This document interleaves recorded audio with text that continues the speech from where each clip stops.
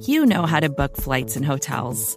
All you're missing is a tool to help you plan that unbelievable travel experience. That's why you need Viator. Book guided tours, excursions, and more in one place. There are over 300,000 travel experiences to choose from, so you can find something for everyone. And Viator offers free cancellation and 24/7 customer support for worry-free travel. Download the Viator app now and use code Viator10 for 10% off your first booking in the app. Find travel experiences for you. Do more with Viator. Your love lifting me higher than I've ever been lifted before. So keep it up, quench my desire, and I'll be at your side forevermore. You know your love keep on lifting me higher, higher and higher. I said your love keep on. Hey everybody, welcome to Reporting is Eligible. It is our season wrap-up, and this is just fun celebration plus questions. It was a good season, nothing to well, there's stuff to complain about, that's what we do here, but mostly nothing to complain about. And to help review everything and defensive coordinators and good games and bad games, first in Urban Wauwatosa, making his second triumphant return in as many weeks. Hey, it's J.R. Radcliffe, trending sports reporter for the Milwaukee Journal-Sentinel. It's not going to be the same without Matub, but we're gonna soldier through. He's not gonna chime in 10 minutes from now. He might. But, he might. Matt is allegedly tied up with something, so we do not have Matt. But in his stead, which is good because we have a lot of questions kind of in this person's wheelhouse. Joining us from the general Indianapolis area is, of course. And I'm Matt, but you cannot know. I'm Tyler Brook, and I wrote a book. It's good to see you guys. It feels like it's been 3 years. I think last time we talked to you, Jordan Love was still bad. I think that's how long. I did roast myself later in the season, like quote tweeting an old tweet of mine that was AI art of Drake May in a Packers uniform. I mean, we were all there. Honestly, one of the things about the season is this hasn't happened before. Like, it just hasn't. It's never happened before, this kind of turnaround. Like, Jordan Love was objectively bad for the first half of the season, half-ish of the season, and ended up as a top 10 quarterback in almost all quarterback metrics. I don't think that's a thing. Like, it didn't. Josh Allen took 2 full seasons and then became good. It's unprecedented. So all of our bad predictions, I think, are at least somewhat excusable. I'm going to just toe the line for myself on that because I made as many bad ones as everybody. My little brother never lost faith, so I got to give him a shout out. But he is also the most irrational, emotional Packers fan I know. So. Yeah, I think, Paul, you mentioned the Pittsburgh game as one of the frustrating losses of the season at some point in the rundown. But yes. I was completely at ease in that game because I'd reached acceptance. The Packers were not going to go to the playoffs or anything ridiculous. So, air it out at the end, bad interception. It's okay. It's all learning. They're showing signs. They're probably going to have a top 10 pick. Yep. That's certainly where my head was at. I didn't think that there was anything wrong with losing that game. And then in retrospect, man, it would have been nice to have won that game. But I wonder, Paul, because you mentioned Josh Allen took a couple years. Does it change the calculus at all seeing it happen with such a young core?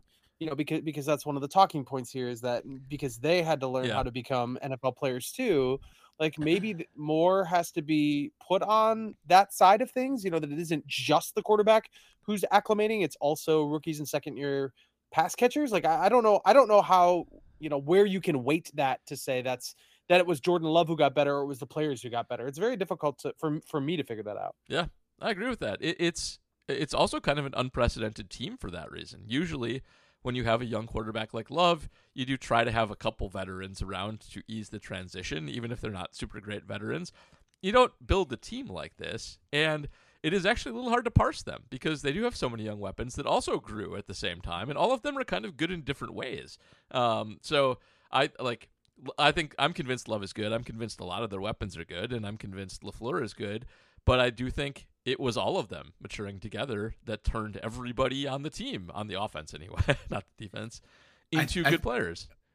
I think I'm a little anxious still about this offseason because, I've heard a lot of great points. Like, the easy one to say is like, yeah, it's a young team. Like, they'll be even better next year. But I also heard that counter argument that, like, nothing's guaranteed. Yeah. Like, and that is, I think, why I love football so much. You never know. I'm So, with like, you. it's an incredibly important offseason. Can these young kids mentally bounce back from a heartbreaker and just go into the offseason hungry? And, like, for my money, I will say yes. I think Jordan Love's kind of the leader for it.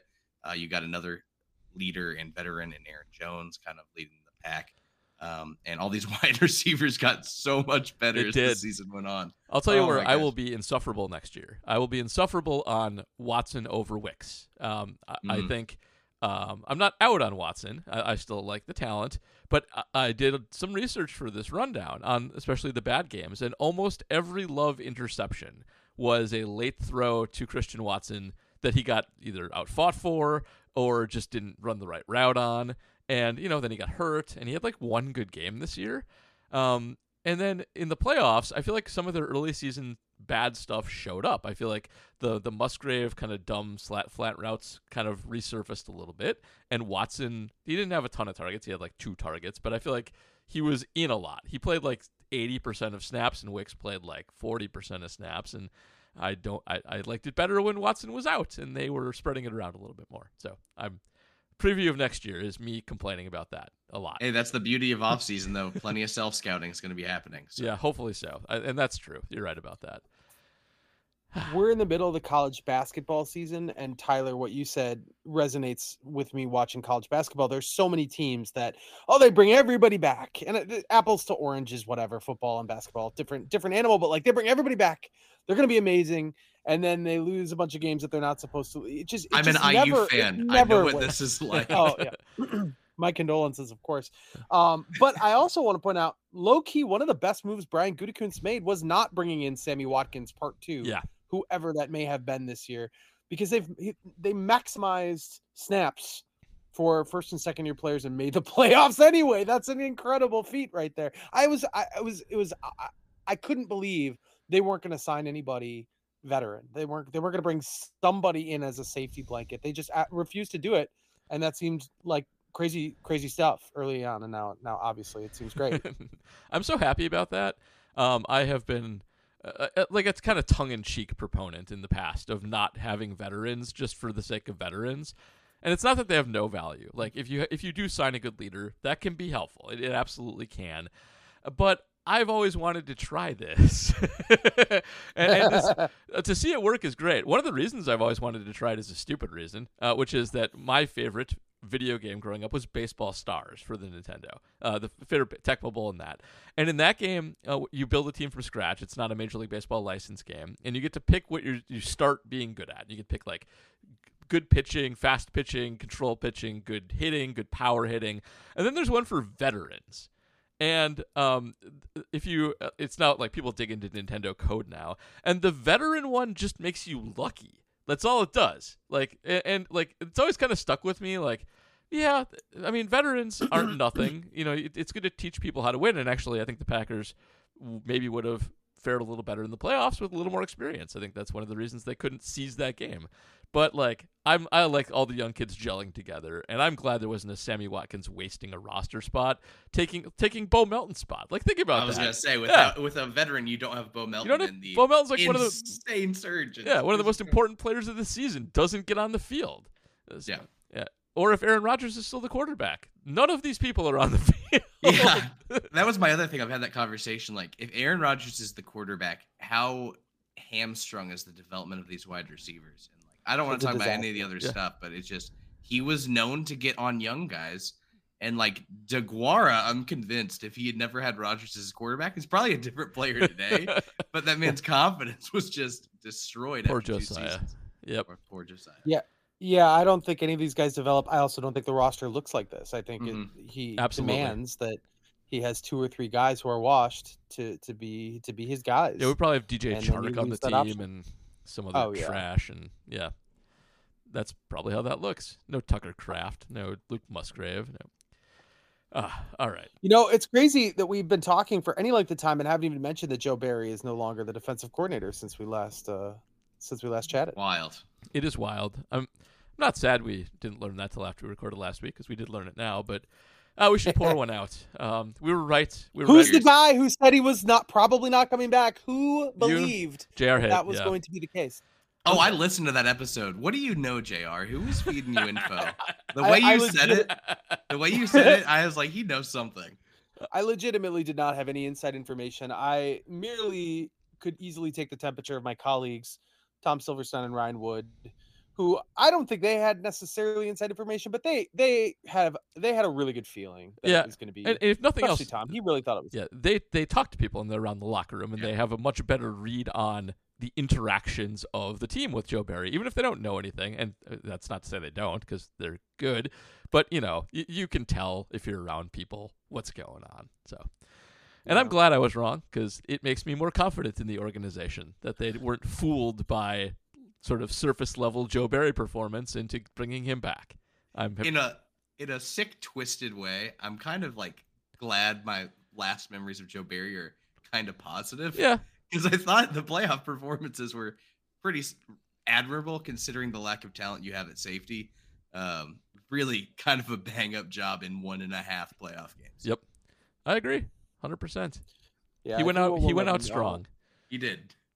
We'll never know how much input Matt LaFleur had there at the end. Mm-hmm. Once things really hit rock bottom with the Giants and Tampa Bay back-to-back, something changed. And maybe on the Panthers too, something changed, and it might have just been Joe Barry. You don't want to completely deprive him of credit, but it might have been that there was something else, some other element that was introduced where it was like, we have to do this or we have no chance. I don't know. I love this process because the names that are getting floated are, for one thing, names that most people haven't heard of. I certainly haven't heard of these guys. Mm-mm. But you start looking into them, and it's just like the energy and the interesting backgrounds and every candidate is kind of exciting. Because these guys are in their 30s and don't have a huge track record. You don't really rule anybody out. This is a really exciting, I think, search process. And it, I even said this, it made me go back, it made me say to Paul, what were they seeing 3 years ago when they looked out at the landscape and thought, what we need is a 52-year-old guy who has struggled at 2 other locations to come in and be, that was their Sammy Watkins hire, right? I cannot believe that they did that, given the what's out there is so interesting, and it might not work out. It might not, but defense is such a puzzle, you never really know where the brains are in the operation because it's such a holistic thing. I don't think you can definitively zero in on any of these guys and say that should be the choice or that should be the choice. So they have to, parse that out. That's a tough process, but on the surface, all these guys are so interesting. Christian Parker. Oh, they should definitely bring him in. And then Denard Walker gets mentioned. You should definitely bring him in. And or from the Ravens, there's so many guys that would be awesome. Evero, of course, would be awesome as defensive coordinator. So this is a really cool hire. That's a really cool opportunity that they have. Yeah. You say they're looking for 30-year-old coaches. Fine, I'll be the defense. Tyler Brook is available. Bring him in. He can do it. You are like only 1 or 2 steps removed from a quality control coach on a college sideline, and that is a good 5 years away from being an NFL coordinator. Tyler Brook. Hey, one day maybe, you never know. I'll just show up as an NFL coach on reporting as eligible. It'll be great. And it's Packers defensive coordinator Tyler Brook. Yes. Who will not be running a soft zone for this game. But I think we can talk a little bit more about that because we do have questions on specific ones, and I'm sure actually I don't even know if I have a favorite because I barely know who any of these people are other than Brandon Staley. But we can get to that in a second. Before we do though, do you guys have a favorite high point of the season? When you knew it was.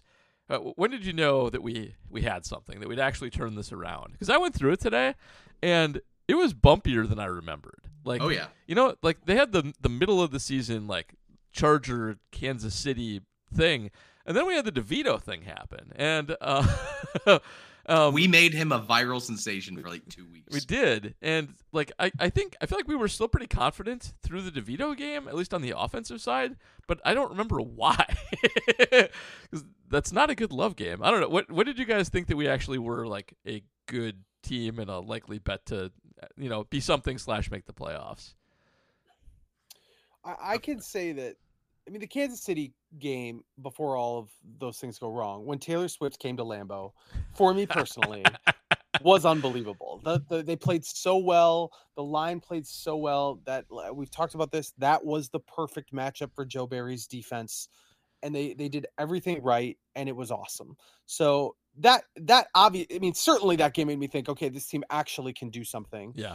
Yes, they lost those games, but at that point, I had started doing my weekly, practically daily update of where they stand, what they have to do to make the playoffs, and you start to realize that like the odds are really good actually, because the teams that they're competing with are largely bad. The Packers are, of all of them, on an upswing. They kind of had some decent tiebreaker positioning if a couple things broke a certain way, and they did break a certain way, and even in the beginning, before they played New York and Tampa Bay, I had put this thing together. It's like, oh, actually, they can lose 2 of these games and still be in great shape. Now, you were hoping that it wouldn't be the first 2, but then it's Carolina, it's Chicago, and it's Minnesota. You got to go to Minnesota and win. But if you could pull that off, you're probably a playoff team. And there it was. They pulled it off in Minnesota on New Year's Eve, and they became a playoff team. It was kind of right there for the taking. You could just see it develop the whole time. If it wasn't the Chiefs game for me, I think it's the Vikings game, because you're just coming off Jordan Love stepping up when the defense, almost blew that Panthers game. Yeah.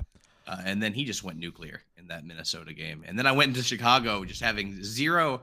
I honestly was not nervous really about that game. There was maybe a little creep of doubt right before kickoff. And then I think I started to realize what they had. Didn't expect a playoff win and almost a second one. Yeah.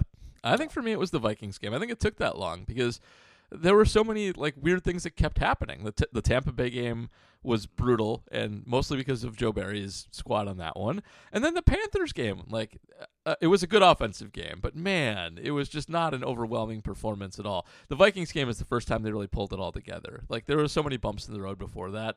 They look dynamite, and it put all the rest of the games before that in sort of just a different context of, all right, the offense actually has kind of been this. The defense has struggled occasionally. There have been a couple bumps, but kind of since like the Chargers game, they've been reliably putting up like mid-20s points, good offensive performances, and they seem to be continuing it. And that stupid Bears game at the end of the season, I wasn't worried about it either, but I'm going to look back on that game in 5 years and see 17-9, and I'm going to remember. I'm going to put it in my head right now, like, that is the most dominant 17-9 win of all time. There has never been a more dominant 17-9 win in the history of the NFL. Like, they should have won that game by 40. That game is stupid, but... Hey, just wait. It's next year's the Bears' year, just like it is every year. Yeah, they're starting again. They're there. Justin Fields going to take them to the promised land. This is the first year, I think, since 2010 where the team truly played their best football in the playoffs. I mean, obviously you can argue these games that you're talking about, Chiefs, Vikings, Bears, they played very well. But, holistically speaking, like, that's the lasting memory. No one's going to remember the losses to the freaking Raiders and Broncos and Giants and Buccaneers and Vikings, who turned out to be lousy. I mean, you start to look at these losses, the Falcons, like, these are bad teams that they lost to, but no one's going to remember that because they absolutely saved their best for last. They looked dominant in the first playoff game against the number 2 seed. And then actually, I still think the ultimate takeaway is that they played well against San Francisco. They should have won. Yep. So it's frustrating, but this is the first time since then that you could say they really did save their best stuff for the end. You look at the regular season, there aren't that many high points. Like you said, like it's up and down. It's certainly not what you saw with Dallas and San Francisco. So that's pretty cool. You could maybe argue 2015 when they beat Washington and should have had Arizona. That's the game that goes to overtime with the Janis Hail Marys. You could argue that was kind of fun too, but I don't know. That one left me feeling like it was kind of a sour taste. So this was really a good time. Yep. I think my least favorite game was the Broncos game. They ended up being a lot better than they were the first few weeks of the season, but after they got lit up for 70 against the Dolphins, and Russell was just sucking, losing that game 19-17 kind of sucks. But, all in all, not too bad. Figuring stuff out at that point. I hated the Giants game with every fiber of my being. That thing... I still don't know what happened in that game. What the hell happened? Just didn't show up. It was a letdown game. I think after beating the Lions and Chiefs, you just kind of start puffing your chest out. Love was sloppy. The defense generated 0 sacks? Yes. On Tommy DeVito. 0 sacks against a guy who gets sacked a zillion times a game. Yep. That is also a stat that will pop out Both later before and after that Yeah. game. I don't understand that one either. That doesn't make sense on paper. Their pass rush doesn't suck. Like, even in the midst of their worst, they still had a little bit of pass rush. In fact, early in the season, it looked like that was going to be their strength. Yeah. How did they not get to Tommy DeVito, guys? That's so weird. on. Just remember, Rashawn ran out of gas. Yeah, he did. That happened. Not just in that game, just the whole tail end of the season. Whole tail end of the season. Yep. I also went and looked at that game because I was like, okay, maybe Quay was out of position a bunch of times. He didn't play in that game. That was a McDuffie game. And I feel like McDuffie's usually pretty good at that specific task. Not much else, but I'm surprised to see that was a McDuffie game and that they were so bad at stopping quarterback running in it. Man, that game was brutal. Also, by the way, the Giants game, I went and crunched numbers for the mini pod, which I still have to finish recording. This game has their highest WP added play of the season in it. In a game they lost. It is the tackle of Saquon Barkley when he's breaking away. Oh, jeez. Yeah. Was that who did that? Keyshawn? Maybe. It was Valentine. He has a 50-yard return on that. That was their biggest play of the season in terms of turning winning percentage, and they still lost this game. Incredible. The only thing that was bigger was the Blake Group missed field goal, but I feel like you can't give credit for the Packers for missing a field goal. So. Yep. My girlfriend had to watch me watch that Giants game, and she does not follow football, and she was like, "What is happening?" So bad. Alas, we got over it. We won. Yep. And thank God Blake Group missed a field goal because we wouldn't have made the playoffs if he made it. So. Ugh. We also knocked out Kirk. That was also good. We ruined the Vikings season. Not that I want. Vikings are that team might be taking a step back. It's a rough situation. It's a rough situation. They're in rough straits salary cap wise. Kirk is also very old now. This will be his age 36 season, coming back off of an injury. Is he a free agent? I think he is, isn't he? I don't think he's. I feel like everybody's assuming he's going to come back, but I don't think he has to come back. He is a free agent. Free agent, yeah. I feel like all the old guys are free agents. Like, there's 4 36-year-old quarterbacks. I think they're all free agents. Tanny's one of them. I can't remember who else is. Russell's one of them. He's a free agent. I like too many of the quarterbacks in this class, so now I'm getting a little worried. Take Bo Nix. I'll be fine. I can root against Bo Nix. That would be a good Viking quarterback to take. I'm pro that. Kind of guy they do take, too. Like, they always take third-round guys who are meh. No, take him in the first. It's fine. Christian Ponder territory. That's good. All right. What is the Lions situation roster wise? What's their cap situation? Not bad. I think they're in pretty good shape. Yeah, I think so too. And they kept Ben Johnson as of today, which is kind of just terrible. Just terrible. I mean, good for Detroit, but terrible for us. Ben Johnson's good. They are good in terms of cap space. They did have kind of a bad draft last year, and they're actually thinner at a lot of positions of import than a lot of other teams. I think if I was Ben Johnson, the thing I'd be most concerned about is I'm going to have Goff again, and Goff is only good behind an elite offensive line, which they have, but that turf takes guys out every once in a while. And if you lose Sewell or you lose Decker, then Goff turns into a pumpkin pretty much immediately. And they also only have one good receiver. That's it. Like, it's just Amon-Ra. And man, is he good, though? He's good. Holy crap. Good, but, he's good, and Laporta's good, but look at how burned they got with Reynolds not being on and Reynolds isn't bad, but he's the best of what's around is all, though. They don't have guys who can well, I guess it depends. Jameson Williams, but he's developing more like an MVS type. I think MVS is a good comp there. That seems to be what he's looking like. A little Charky as well. Those guys are all kind of similar. All right. Do you guys feel bad about the Lions collapse, by the way? No, I don't. I have friends. Oh, JR does definitely. I've got too many Lions fans. Yeah, you definitely do. That one hurt. Rough day in the house.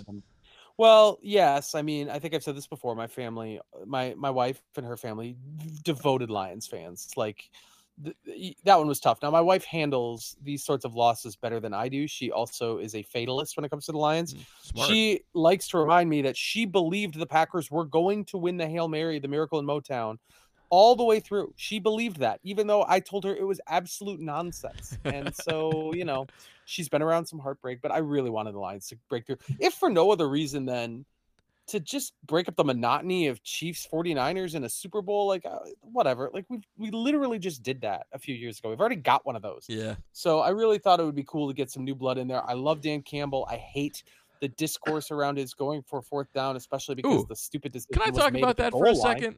Sure, go ahead. I want to rant about that for just a second, because I agree with you. And this is one where there were a lot of different analytics people, and there were a lot of different non-analytics people. But I'm annoyed by this one because the numbers on almost all of their decisions were pretty much 50-50. It really was a field play, and just do whatever you want. Even at the end of the first half, when they kicked a field goal instead of going for it, all the analytics guys were like, well, kicking the field goal is right, because you don't get the positional advantage if you go for it and get stopped. They get it at the 2, they kneel, the half is over.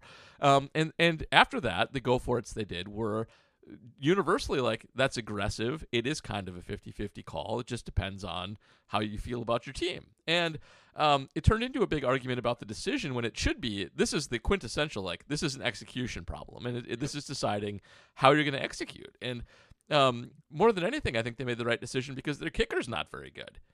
He's not. He is not. And that matters. Like, we know better than everybody. Yeah. I have no doubt in my mind he misses the 48-yard field goal. No doubt. And he's got to make, I mean, it's a tie if he makes one, maybe. The 49ers still get the ball back. But, like, counting him to make 2 that's a lot. He's probably not going to make 2. Yeah. So I feel like that whole thing got misfocused and should have been a football analysis question of, hey, like, you've been grinding out yards on the ground. You've been moving the ball pretty effortlessly. It makes sense because your kicker is bad and your offense is playing really well. And he's getting pilloried for all the wrong reasons here. So I kind of feel bad for Dan Campbell for that. I do. And as far as the fan base, like, I get Packers sentiments of it's a division rival. Who cares? Screw them. I'm just an empathetic person, and I know miserable fan bases when I see them. I feel very bad for that fan base. I do feel bad for the way they lost. I feel a little less bad about it because we actually, I feel like, lost a very similar game. Yeah, that also hurt. It was a little like watching it again, but like the off the face mask 51-yard catch was just garbage. Great Brock Purdy throw, guys. I just want to say, what an elite quarterback. I believe his entire EPA per play difference between him and Goff is made up by that one play, which is, again, just asinine. Detroit kicked themselves in the foot a few times there in that quarter, and I do feel bad about that because a lot of it wasn't their fault. A lot of it was just like the fumble is their fault. That's bad play, but like the punt that was the best punt in NFL history. Like it was a 75-yard punt that landed on the 1-yard line, and some jag just grabs it and steps on the end line. Like, what are you doing? Don't do that. Like, I would be. Yeah, and I mean, the Lions have the best special teams player in the NFL, and they screwed that up. And the guy steps out of bounds going into the end zone to kill a few more seconds. And obviously the call on the one line, like, it just starts to add up the way this is the closest thing I've seen to the 2014 season Seattle game. It's close. Where there's just so many dumb things that went wrong. There's the off the face mask. 2 guys dropped wide open first down catches that led to a kill drive. There's, outside of an onside kick going wrong, they had it all. They had the bad coaching decisions, if you want to call them that. Well, the by the goal line was a bad decision. Yeah. They should not have run the ball. They nullified the timeout that they had. That's the only bad call you can say they made. Yeah. It was a disaster. I mean, even if they get in the end zone there, I mean, obviously that works out, but then it's like, why would you run the ball? That's insanity. There's no scenario where that made sense. So, man, I'm just, I'm down on it because it would have been cool. It would have been cool for my extended family who have never seen their team in a Super Bowl. Nope. I do subscribe personally to if it's not the Packers in the Super Bowl, I just want also like people who've already won it in the Super Bowl historically, because I don't want new people in the Super Bowl. If like Detroit or Minnesota wins the Super Bowl, they become annoying teams. Like, oh, I see. I don't like that. Like, it's not good. Like the Bears can always fall back. Like, hey, we won one. Yeah, okay, you won one. Good for you. But but like, it's nice to be on the exclusive club, and I don't want any new members of it, especially from our division. Vacations can be tricky. You already know how to book flights and hotels, but now the only thing you're missing is, the actual travel experience. Because is it really a vacation if you're just sitting around like you would at home? You need a tool to get the most out of your time away. That's where Viator steps in. You can book guided tours, activities, excursions, and more in one place to make your trip truly unforgettable. Viator has over 300,000 travel experiences to choose from. Everything from simple tours to extreme adventures and all the niche, interesting stuff in between. So you can plan something that everyone you're traveling with will enjoy. Real traveler reviews give the inside scoop from people who already been on the experiences you're considering, so you can plan with confidence. Free cancellation helps you plan for the unexpected. And 24/7 customer support means you can travel worry-free. Download the Viator app now and use code Viator10 for 10% off your first booking in the app. Find travel experiences for you. Do more with Viator. When you need mealtime inspiration, it's worth shopping Kroger, where you'll find over 30,000 mouth-watering choices that excite your inner foodie. And no matter what tasty choice you make, you'll enjoy our everyday low prices, plus extra ways to save, like digital coupons worth over $600 each week. You can also save up to $1 off per gallon at the pump with fuel points. More savings and more inspiring flavors make shopping Kroger worth it every time. Kroger, fresh for everyone. Fuel restrictions apply. It's kind of amazing that the Bears have only been to 2. It is. That's kind of surprising to me. And did I love that most recent one? I actually think it's more amazing that the Bears have been to 2 and the Vikings have been to 0, because the Vikings are objectively better run than the Bears. Vikings have been to 4. Oh yeah, I forgot about the Tarkington ones. Oh yeah. Oh, my bad. They have been to 4. Before the 4 falls of Buffalo, 0. there were the 4 falls of Minnesota. That they've won 0. They have been to play 1-0. Yeah. Bud Grant, bad coach. That's. Oh, how dare you! Superior's own Wisconsinite Bud Grant, legend, Minnesota legend. Yeah. All right. You guys want to talk about anything else from this past season, or should we move on to our Patreon questions and talk defensive coordinators? Zach Tom gets not enough love. Hey, you know what? Good one. Yes, Good one. You're right about that, and I have a conspiracy theory too on that. I mentioned this on the his name isn't cool. I mentioned this on the baseball podcast, which football people don't listen to, so I'm going to reiterate it here. I check PFF grades every week, and I check the PFF Packer total grades every week. And yes, this is me yelling at PFF. Zach Tom has been a high 80s, low 90s graded PFF guy for the whole season. He has been their highest graded player for the whole season, and I went to do season-ending analytics and scouting stats with PFF and Football Outsiders and RB's DM. And they had his total season grade at 76 for Zach Tom. Lower than Jordan Love, who was like 76.4. Like, that is not correct. He has not played badly at the second half of the season, certainly not badly enough to lose his 90 grade that he definitely had at some point in the last 4 weeks. And I'm mad at them for that. I think that they changed it to make him worse than Love. That is what I think happened there. So, could be wrong, but I'm annoyed at them for that. There's a lot of weird Packer PFF end of the season grades, by the way. A lot of them didn't make sense. I actually didn't finish the mini pod last week because I got mad at PFF while I was reading PFF stats off. Like, this is garbage.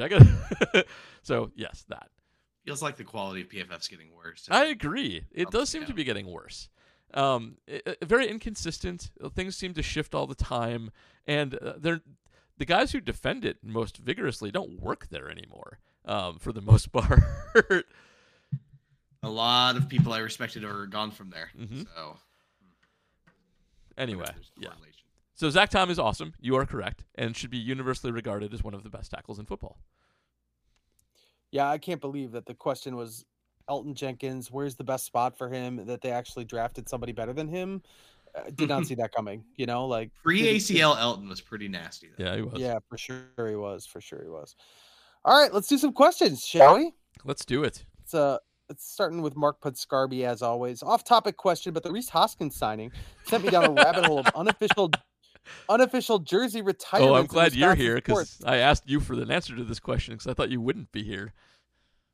My question is, why is the number 1 jersey, meaning Curly Lambeau, and the number 5, Paul Hornung, not officially retired by the Packers, but yet they don't issue a number anymore?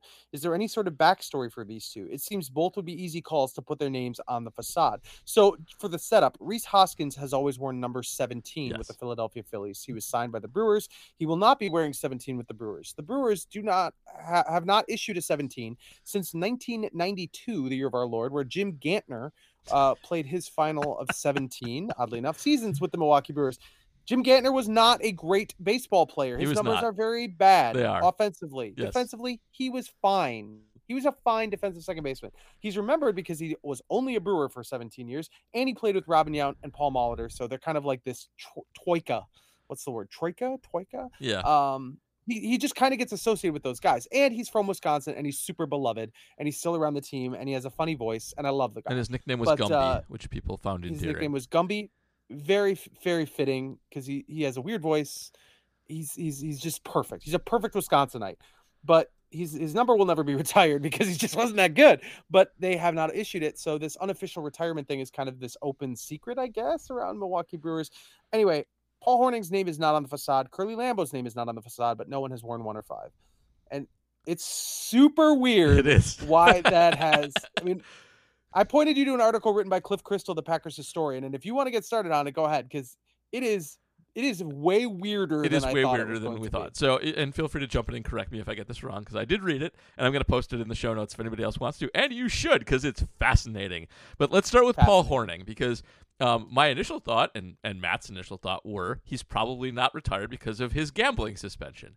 And that is not the case at all. That is not what happened at all. The real problem seems to be that there was no official process for retiring a number until 1986 or so?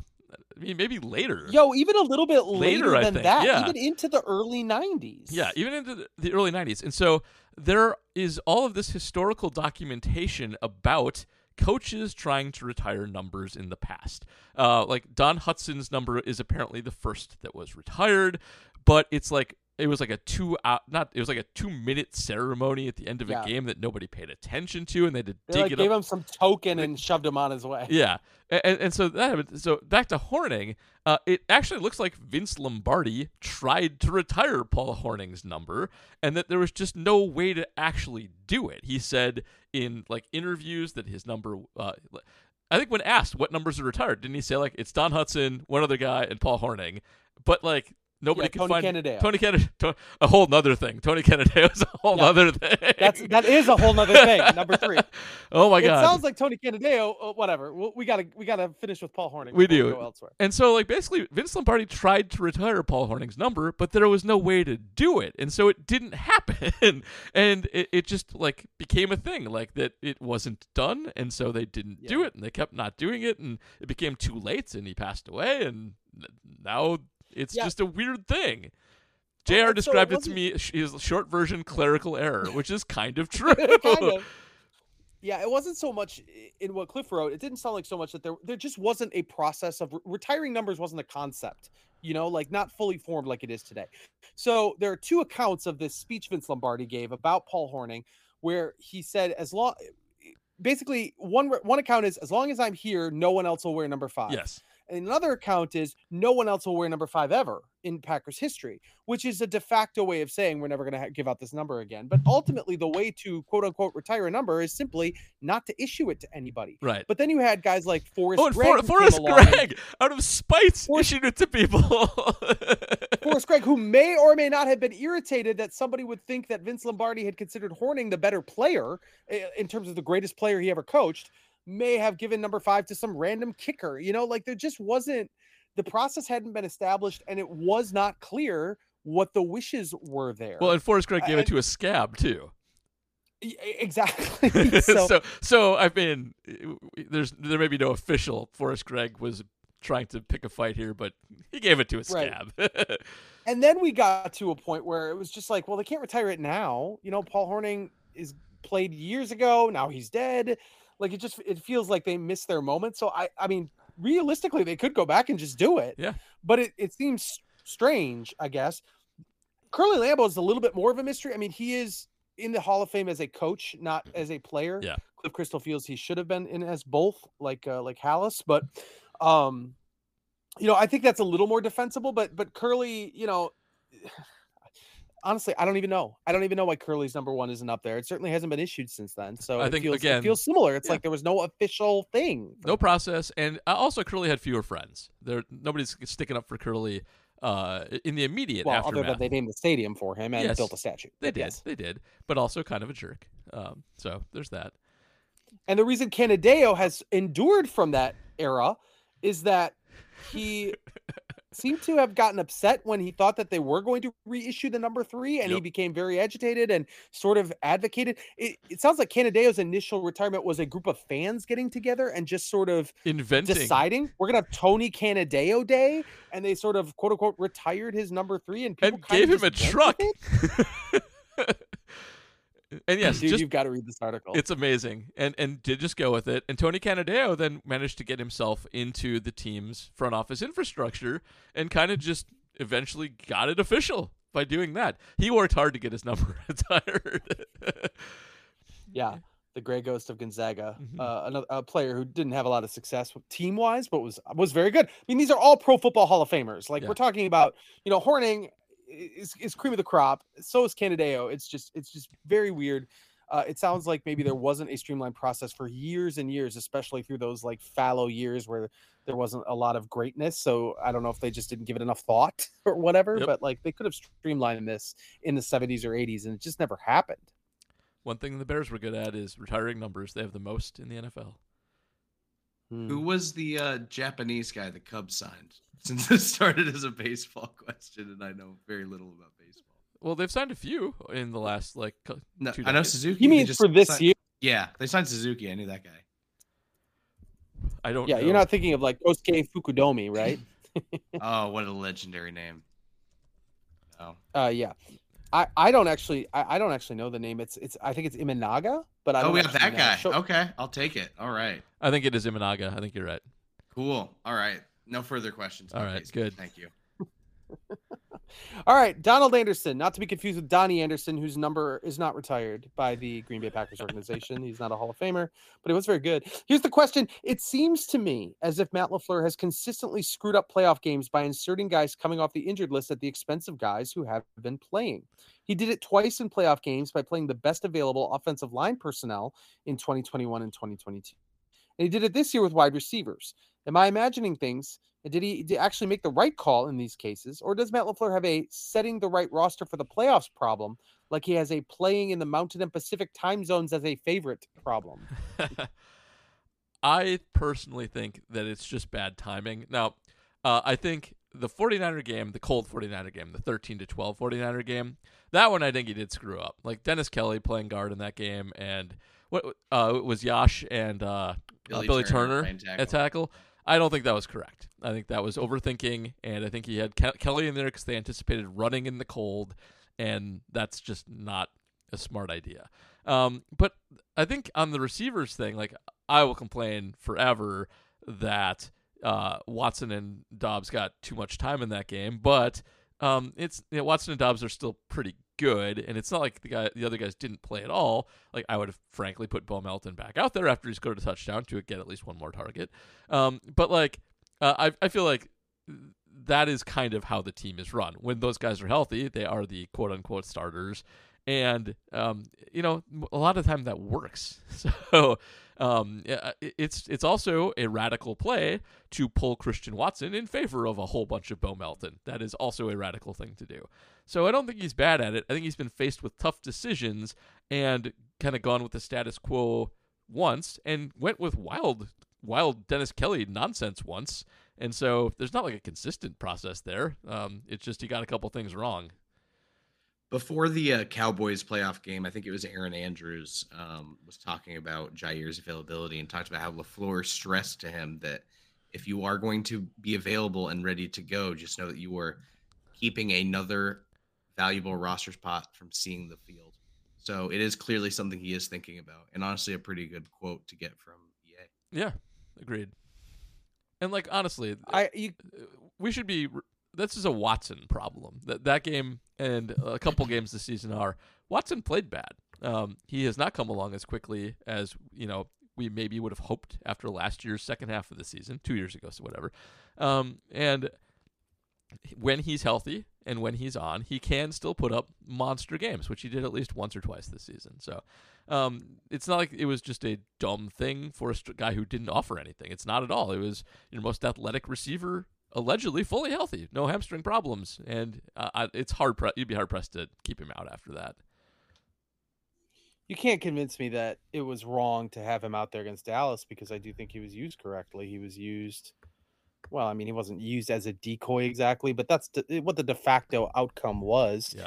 And the receivers were just incredible in that game. Like whatever alchemy they had, it was good. Now, obviously, San Francisco feels a little different. Feels like maybe they could have mixed and match, or at least if he's in there, like try a home run throw, I guess, once or twice. I don't know. I don't know if that would have worked really, but yeah, I feel like if you've got Christian Watson healthy, he's gotta get the field, like he is your most physically talented wide receiver. And even though I realize he'd been out, I feel like there is just as good a chance that he makes a pop play for you, one catch for 60 yards, even if even if there's also a possibility he does what he did, which is not really do much. Well, thank goodness he's fixing his hamstrings in the offseason, so it should all be solved. Yeah.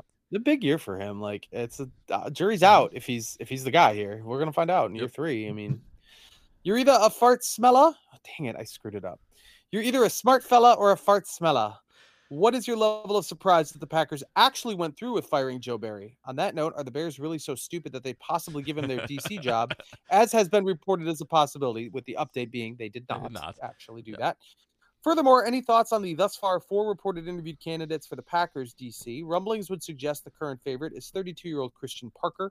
Do you like taking a shot on a young and unknown guy that would you prefer a more proven commodity? I figure a guy like Parker, due to his youth and relatively little experience, hasn't yet established his scheme and may be more flexible to different defensive looks as opposed to someone like, say, Brandon Staley, who, for better or worse, seems like he'd have another flavor of Fangio defense. He'd be another flavor of Fangio defense. Maybe I'm just feeling burned by Barry, but I kind of would prefer to get away from a Fangio defense. Maybe that's more a problem of the operator than scheme itself? ? Tyler, do you want to go first? Yeah, the Parker one's super interesting. Scheme for a defensive coordinator is usually really just based off of what you've learned coming up, right? I could not tell you what he learned at Virginia State or Norfolk State or even Notre Dame or Texas A&M. So I am interested in that. The Ravens name that was floated today that we were recording seemed super interesting, just because he had experience in the Bears front office and then coached at a bunch of different places and has found a lot of success in Baltimore as a DB's coach. Is it? Oh my gosh, I'm googling Denard Wilson. Denard Wilson. There we go. So that one super intrigued me. But yeah, Parker is cool. The fact that a 32-year-old could get hired in the NFL gives me hope as a 30-year-old high school football coach that maybe one day something could happen. Heck yeah. But I think as long as it doesn't feel like a nepotism hire, or LaFleur just hiring one of his buddies. Yeah, kind of the same. I'm kind of with everybody on Staley just because he has now, failed. And I don't think he's necessarily a bad coordinator, but I think that scheme, so much as it is kind of a little bit played out. And I'm not impressed with how Brandon Staley adjusted to sort of the reality of the Fangio defense kind of taking it on the chin a little bit this year, and not really changing things up adequately. Like, I want my defensive coordinator to adjust to the offenses that are placed in front of him more than anything else. Like, I think on defensive coordinator, you're hiring the guy more than the scheme 100 times over. Basically what Tyler said. And, that's hard to judge from our perspective. We don't know anything about these guys, how they are in person, how they interviewed, how they run things with their team. But I just want a guy who is like flexible and reacts to what is presented to him in a rational way, which Joe Barry, honestly, that was his big downfall. Just you trick him enough and he falls back into his old ways, and it's easy to pick on him. We're going to run nickel at the goal line, baby. Yep. Let's go. So much of that. God, I'm not going to miss that. It's ridiculous. Parker too has had several different coordinators that he's worked under. He knows Fangio, and he has been with Vance Joseph and Sean Payton. The Sean Payton version of what was going on there, both merging the before and the after. So I think that's that's pretty key, you know, having sort of those variations rather than being sold on any one particular style. I find him to be a really exciting guy, but I would certainly, you know, in terms of do you want experience or do you want a newbie, it wouldn't hurt to have an Ichiro Evero who's been a defensive coordinator in 2 places, you know, and is still on the ascent a little bit. I'm pretty curious to know what happens in Carolina, because if that guy's available, I think that's got to be what they end up doing. That's a perfect fusion of experience and still somebody who's on the up and up, and somebody who might have some new fresh ideas, I think. I just got a little chuckle looking at Christian Parker's Wikipedia page. For some reason, it lists his height as 5'9.5 inches, and it's just really making me giggle that he is like, it's not 5'9", it's 5'9.5. Yo, that's exactly my height. I've been telling people I'm 5'9.5" for years and years, and then my last height in or whatever measurement was I'd shrunk a little. So oh no, devastating blow. Yes, devastating blow. Hey, I've still got 5'9" and 69 inches tall. What do you... That's all you gotta say. Yeah. I am, by the way, surprised we haven't heard a single peep out of Jim Leonhard. Not even a stupid rumor that's not true. So I assume that's not happening. Doesn't feel like it, does it? Does not. Doesn't feel like it. You know, and I don't know, going back to when there was a report that he had been offered the job, I don't know how many people reported that. I want to say there was one report that he had been offered the job, but it may not actually have been as clear cut. I don't know. I'm just trying to go back in time 3 years, but I don't know if it was that clear cut that is what happened. So I have no idea. I don't know why people wouldn't be all over the guy. He's had nothing but success, but who knows? Throb Zombie says, thanks for the great year. Not sure what I will do with my extra 90 minutes a week now. Charitable to think that we're done in 90 minutes. Can you share the Spotify playlists, all the intro, outro music from the episodes? Paul has great taste. I will update it this week. I am busy for a lot of this week, but it will be posted on Friday sometime. It is currently like 270 songs long, and I've only got to update the last like 5 or 6 games. So yeah, it'll be good. It'll be out there. I'll post it on Twitter, and I'll put it on wherever people go. Ted Korth says, okay, so they dumped Joe and even signed some kicker competition. Got to assume that a lot of the old, like Bakhtiari and Campbell, will depart. If they can bring back Aaron Jones, what is the next priority to take this team to the next level? That's a good question. It is a good question. I feel like it's just defense up the middle. I feel like on offense, they're pretty much set. They don't, like, it'd be nice to get some more depth at offensive line, but you don't need it. Like, if it's there, you should take it, but you don't need it. But like safety, inside linebacker is a problem. Has been a problem for a while. Corner's a problem too. But I feel like I'm sick of their up-the-middle defense sucking. I'm just sick of it. It's always picked on by opposing offenses that know what they're doing, and that is where I would concentrate my efforts.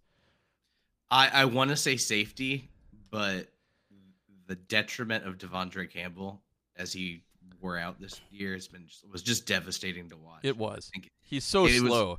It was such a detriment to the defense because you could just tell he was getting picked on in certain games. Mm-hmm.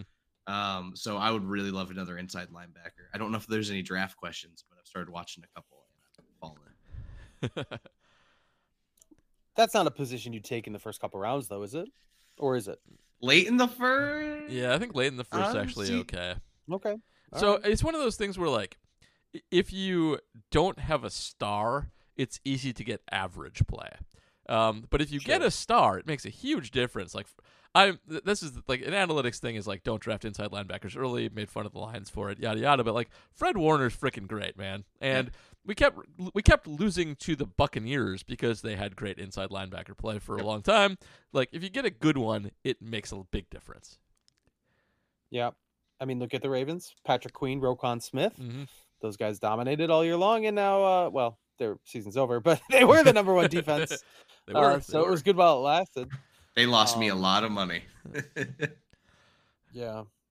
All right. David says, since the Lions choked away a 17-point halftime lead, continuing their streak of losing road playoff games that dates back to the Eisenhower administration, Dan Campbell has been getting some heat for being aggressive on fourth down while in field goal range. I don't object to the fourth downs themselves so much as I object to the decision to set up an initial fourth down call by running it on third and medium as opposed to passing it just beyond the sticks, especially since a field goal would have made it a 3-possession game. Do the analytics agree with me here? I think they do on the run call more than anything. On the fourth down calls, like I said, they're pretty even Stevens. That run definitely cost EPA. I will tell you that 100%. You want to be throwing past the sticks 2 consecutive times there, and that was just a waste of a down in a very important situation. So yeah, they do agree with you there. We looked at this. Oh, go ahead, Tyler. Oh, sorry. I don't know much about analytics, honestly, even though I wrote a book about it. One of my favorite 4th down decisions the Lions made all year was like a 4th and 3, 4th and 5, and they just, instead of throwing past the sticks, they just ran trap. And the defense was so floored. It was like a 15-yard game. So I do think tendency breakers are an important I think part that's of that. fine, but I think as the setup to that 4th down, it's not a great idea. Agreed. That's all. We looked at this when I wasn't sure if the Packers would play the Lions in the playoffs, kind of trying to see if the assumption is true that they would run it more on 3rd down, being a team with a reputation to gamble on 4th down, that they would treat 3rd down as just get within range, and then 4th down we're going for it no matter what. And I actually ran that by you, Paul, and turns out not really. Like, they weren't above average in Nope. like running on 3rd down. They were just whatever. They were a middle of the pack team. So that actually kind of surprised me, because you would think that would be part of their process with 2 great running backs, that you would just chew up the 3rd down yardage knowing you're going for it on 4th. But that's not really something they did. So it was actually a little out of character for them to run on 3rd down to set up the 4th. That's unusual for them. It was. You also shouldn't do that. Making it. One thing we know analytics wise is setting up 3rd and manageable is this way leads to doom. You should be trying, generally speaking, to convert 1st downs at all opportunities. Now, if it's like 1st and 20, it may not be the smartest play to go for a 22-yard pass. There are of course exceptions to every rule, but generally speaking, if it's 3rd and 5 or 3rd and 7, you should try and get the 1st down, and then if you don't and you want to go for it, you should try and get it again. Setting up 4th and 2 is setting up a dangerous situation, especially the way people call short yardage. Running into piles and stuff on 4th down. I'd almost rather be 4th and 5 a lot of the time, honestly. Especially on the Packers. They seem to suck at that. 0 for 2 on tush push. Jonathan, not great. Nope. Jonathan Deal, some people make better coordinators and coaches, like Jim Schwartz, Steve Spagnuolo. Despite having never worked together, people are already criticizing the idea of Brandon Staley as unfounded nepotism.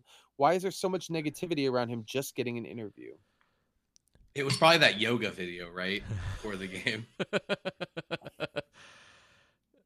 Yeah, that. I think it's mostly because when you're head coach, you still are, generally speaking, coordinating the thing that you're in charge of. And, it didn't have great season. I really think it comes down to that more than anything.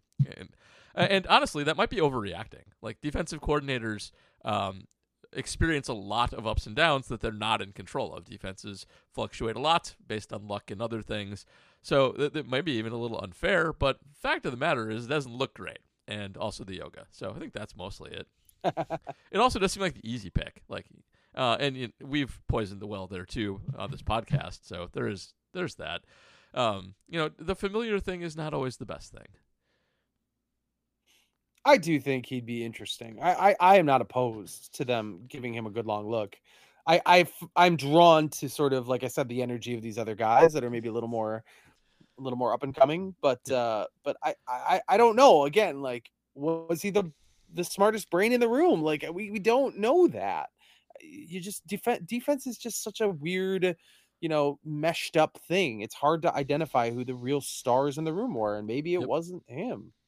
Wasn't Joe Barry either, I'm afraid, on the Rams. Sorry. I'd rather have Staley than Joe Barry. That's an accurate statement. Brian Polakowski says, are there any stats to back up my hunch that the Lions will fall back to earth next season, especially losing their offensive coordinator? It's not happening now. No. Tell the Packers take back the NFC North crown next year. Not really. We were really counting on that Ben Johnson departure, but the Lions were not especially lucky in one-score games. They were, I think, 5-4 on the season, which is perfectly in line with what you'd expect. They overperformed their Pythagorean a hair, I think, by like 2 games, but like they were still a 10-win true talent team. They're good. They're good. They're just good. So there's not a lot to say that they'll be much worse. They have a couple things could cascade on them. Like I said, like Goff is very reliant on a good offensive line in front of him, but they have that. They will probably have it again next year. So they should be okay, at least for one more season, as long as Ben is still there. Unfortunately, they'll probably be right there with us. So there is a scenario Jared Goff's had where, a very good career. Yeah, he has. Yes, he's good. He's totally good. He's fine. There ahead, is a Tyler. scenario where Dan Campbell just turns into a pumpkin. Yeah. Because that I could imagine, just like any coach, your messaging is going to get stale at some point. I'm not going to say that's going to happen this year. And clearly that team loves that guy, but at some point. I think he is kind of a pumpkin, and if he lost Ben Johnson, that they might crater horribly, but they didn't, so he won't. Ryan Ziegler says, I asked in the middle of our "it's probably time to tank" phase who a good free agent get would be for the one-man away scenario. Seeing as we might be closer than I expected, who is it for you? I think we have the same name, Paul. Buddha?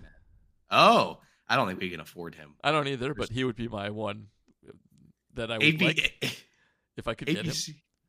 APC's all fall in love with Geno Stone. Oh, Geno Stone. Yes, indeed. It's just an Iowa safety that has done pretty solid. He had, oh my gosh, 7 interceptions this last season. I don't know much about him, but that buzz in the APC Slack got even crazier with the news that they were interviewing that Ravens coach. Yes, indeed. And a great name. You can't beat that. Yeah, agreed.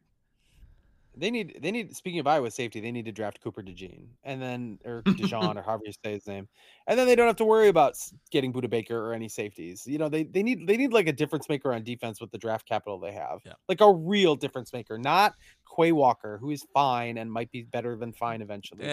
He might also be awful and off the team soon. So. Right. Devontae White, same thing. Like they need somebody who is good now because everybody else is good now. Back to Buda Baker. That's probably one of my biggest draft hits. Everyone said that guy was too small to play safety. I'm like, watch the film. He is a psychopath. He is going to be very good. Draft psycho safeties is always a good thing to do. Oh, yeah. Richard Proctor says, thank you for the delightful podcast, and I hope you never have to field another question about Joe Barry ever again. Unless he's the Bears I have very much defensive enjoyed the conditioning insights Matub brings to the player injury/training issues. I actually have not found that anywhere else. I love it. I hope you cover the strength and conditioning coach replacement with as much fervor as the rest of Packerdom is following the DC hire. Question: what do you think it would take for the Packers to move on from Rich Bisaccia? The special teams were pretty bad. So first I'll say it. You don't have to worry about the first part because we won't be able to stop Matt from talking about it. So you will definitely get that. Yeah, like we have any hope or possibility of shutting that down. Yes. And Bisaccia is tricky because he has a long track record of being good, and the Packers have a long track record of not being good on special teams. And I don't know what you do. Like, what do you do if you move on from Rich Bisaccia? Who's better? Who are you going to hire? I have absolutely no idea. I don't know how to pick a special teams coordinator. I don't know how to make this better. It just seems bizarre. And part of it seems like kind of his nepotism hire because he is a Daniel Carlson former coach. And the Anders pick seems like maybe that, and that's a big problem with their special teams this year was just that. Like, Whelan seems good. Coverage still seems kind of bad. But I don't know. I got nothing here. I think you would need an obvious path forward from Bisaccia, and I don't know who that guy is. I'm not versed in the ways with special teams coordinators. So Same.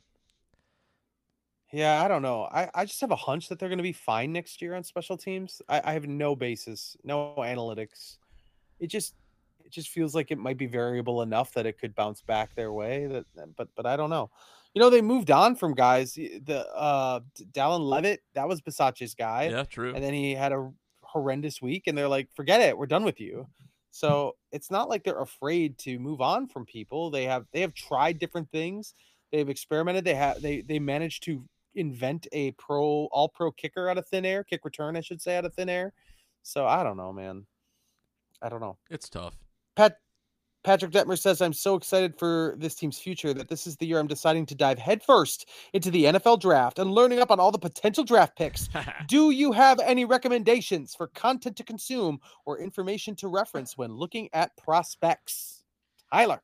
Daniel Jeremiah and Dane Brugler are probably two of the better ones. If you need a podcast, a little random one, but I know we talked shit about PFF earlier.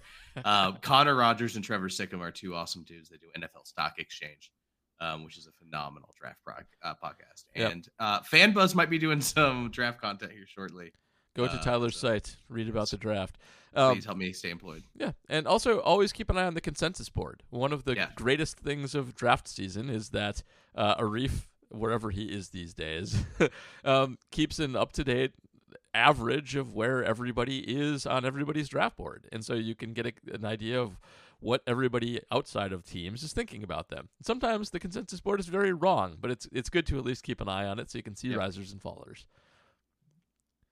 Dane Brugler is a madman. Man, he's so good. That thing is amazing. I like just all the little facts. Just leading with every single blurb with, this guy was raised here by these weird relatives where he did this hobby. Like, for everybody. How do you even find that out? It's incredible. He's a monster. How many guys do you think got drafted last year that Brugler didn't know about in advance? Do you think the number is single digits, like 3? It's 4? single digits. I think with all those guys, it's single digits. Yeah, I think so too. It's crazy. JD, what is a bigger need for 2024? A legit safety in the mold of Butler or Collins, or a legit inside linebacker to pair with Walker? I, for one, would love a Hall of Fame caliber safety if we could just arrange that would be lovely. the next Butler or Collins to come along. I think this is a good time to bring up my guy. All right, do it. So I think you usually see stylistically with like these incredible ILB tandems that they're just like different styles, right? You can make Quay that kind of thumper and then draft Edgerrin Cooper out of Texas A&M, who Justice told me to watch earlier today, and I took some time before the podcast to watch it.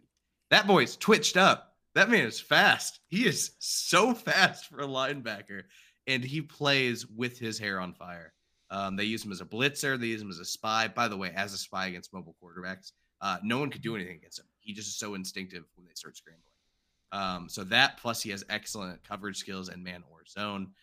He is a little wiry, but I think he can get a little bigger. But just having that kind of guy paired with Quay, I think would be an awesome build tandem. Yeah. Is he a 25 guy or is he a second round guy? Like where? Jeremiah had him at 20 on his rankings today. Okay. I imagine he's going to falls that far.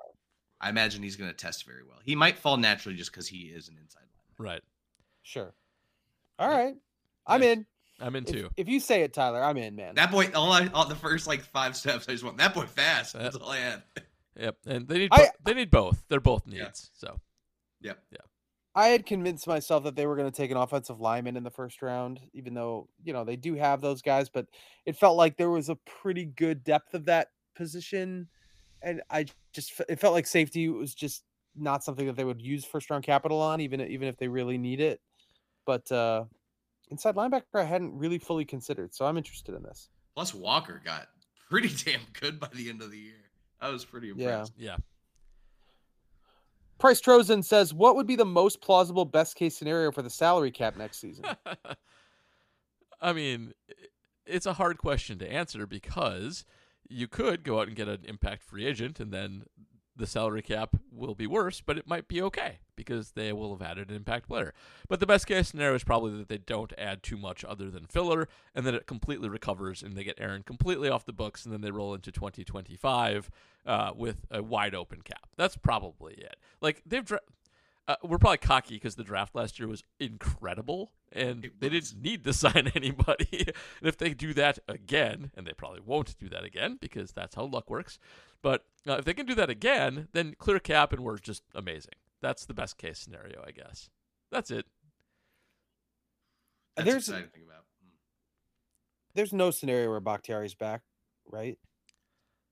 Maybe.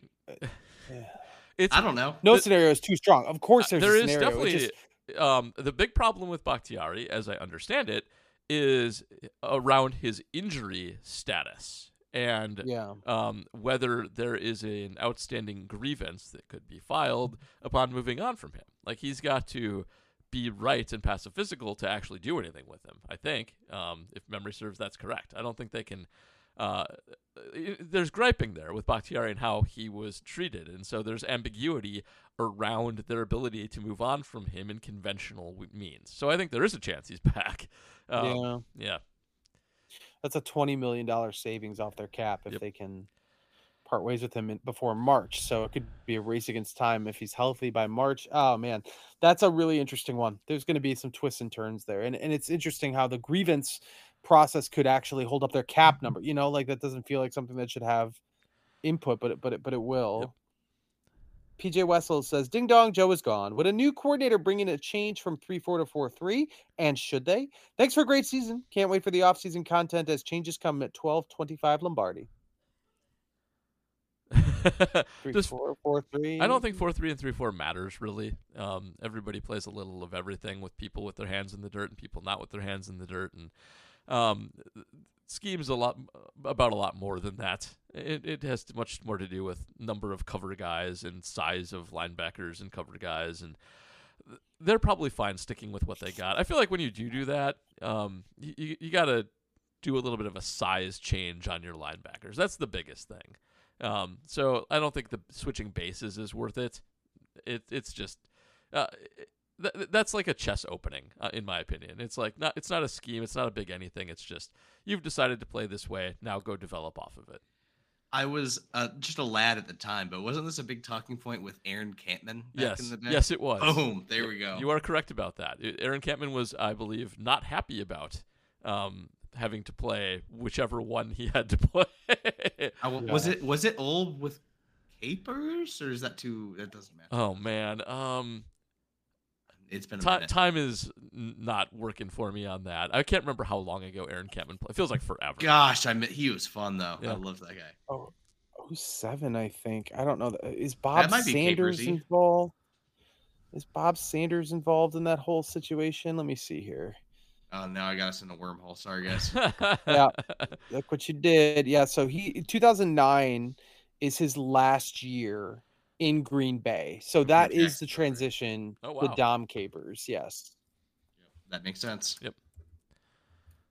Sorry, Aaron Campman. But I agree with Paul's statement. I think moving from 3-4 to 4-3 is more about completely changing the body types and players that you have from a personnel standpoint, which I do not think is worthwhile because I do still think there is talent up front. Yep. Just wanted to see, just double checking that that was Sanders. Was I right about that? Yep, Bob Sanders. Yep. He was done in 08 and Capers arrived in 09. Okay, Mark Hackett, who spells defense with a C, as our all European friends do, which I appreciate. I guess defense will be prioritized in the upcoming draft. With these young players in mind, what's your preference for a new defensive coordinator? Number one, a proven guy like Martindale or Staley with their wealth of knowledge, or number two, an inexperienced guy like Orr or Wilson who could grow or improve along with these kids while also bringing in some new ideas. Green Bay looks set for years on offense, so this appointment is very, very important, which I agree with. Yeah, I'm all for youth at the moment. We're a young team. We have a bunch of 25-year-olds. Bring me young, inexperienced, but dynamic with a lot of ideas. Yeah, give me I just need someone that's going to get them going on Sundays. And I know that's just like a meathead answer, but like you want that new defensive coordinator. You want the rah-rah guy. So give me one of those. I'll take that. Are you seeing where the scheme matters less? We talked about the Fangio thing, and one of the criticisms of a lot of coaches as they get older is that they just can't adjust to the times. Is it becoming more fluid where scheme isn't even the thing you need to be married to be successful, or do you still need that like skeleton framework in place to be really good at that job, at the defensive coordinator job? I think it's more personnel and knowing how to utilize your personnel than it is running a specific scheme. Yeah. Okay. All right, last one. The Wizard of Loneliness on Blue Sky. What will be your lasting impression of this game and this season overall? Fun. Fun too. I hope that's not about the 49ers game, but it probably is. But we're not going to. That doesn't exist in my brain anymore. I agree. My lasting impression of the season overall is going to be Jordan Love whipping a sidearm pass down the middle of the field, like an inch past an outstretched defender's arm. He was good at that. That's my lasting memory of that. I will remember Christian McCaffrey getting that last touchdown in the end zone, guys being unable to bring him down.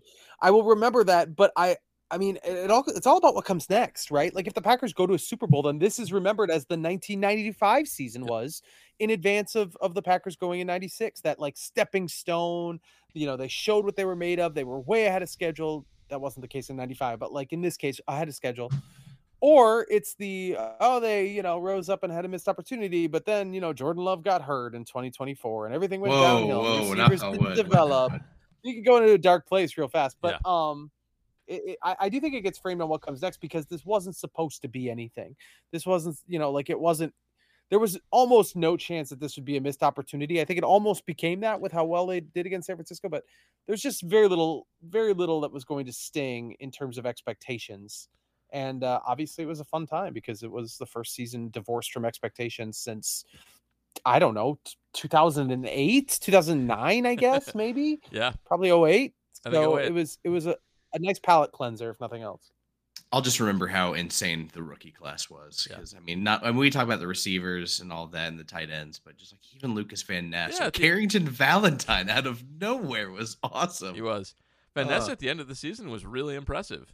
They were all good except for Anders Carlson. That's it. Oh, don't forget Lou Nichols, who he doesn't count. Yeah, Lou Nichols is the only guy who doesn't make this roster. Grant DuBose is the only other guy who didn't see active roster. He was on the active roster, didn't see the field. So that's ridiculous when the draft class is like 14 dudes or whatever it was, 13 dudes. Yeah. Crazy hit rate on the success there. Yeah. So insane. And a UDFA that did pretty solid, and Malik Heath. Yeah. Right. And Bo Melton, who isn't a rookie, but it was like signed off the street. Felt like it. Yeah, felt like a rookie, and also becomes a big contributor. So really great, really special season in that regard. Yeah. All right, we're done. Before we go, I'm done. Tyler, anything you want to plug? Just read fanbuzz.com. I'm sorry if you're overseas, because we have, for some reason, legal issues where you cannot read outside the United States. Banned in Europe. Go check out Tyler's site. Other than that, support Carmel High School if you're in the state. I don't know how you do that, but pretty excited about this upcoming year. I think I might have an exciting announcement by the time the season rolls around. So nice. All right, pre-congratulations maybe. JR, you got anything you want to throw out there? Pretty slow. I think I'm going to go to Lambeau for Brian Gutekunst's press conference this week, whenever that is. I think it's Thursday. So see if there's anything interesting there, and then. I don't know, man. It's college basketball. We've got bracketology now. We've got baseball off season we're gonna hit the spring training soon. So obviously the Bucks are in full swing. They have a new coach. So there's other Wisconsin sports things to keep me occupied until football rolls back around. Yep. I can't believe the Bucks have a new coach. That was wild. What a week. Yeah. For me, my final Shepherd Express column of the year is in, and go check that out. I sang on YouTube. Go check that out. And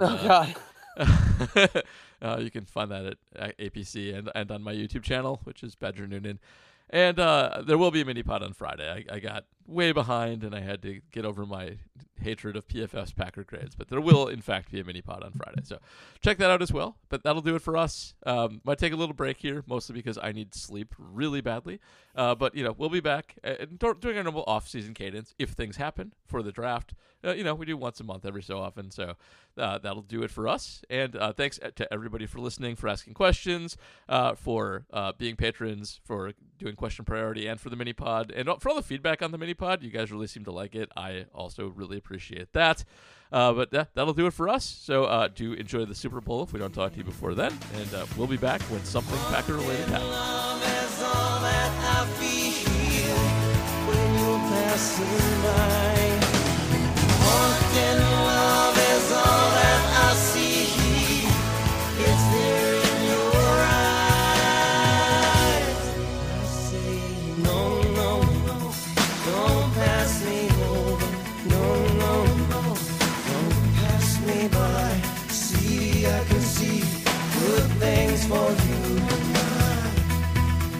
Good things for you.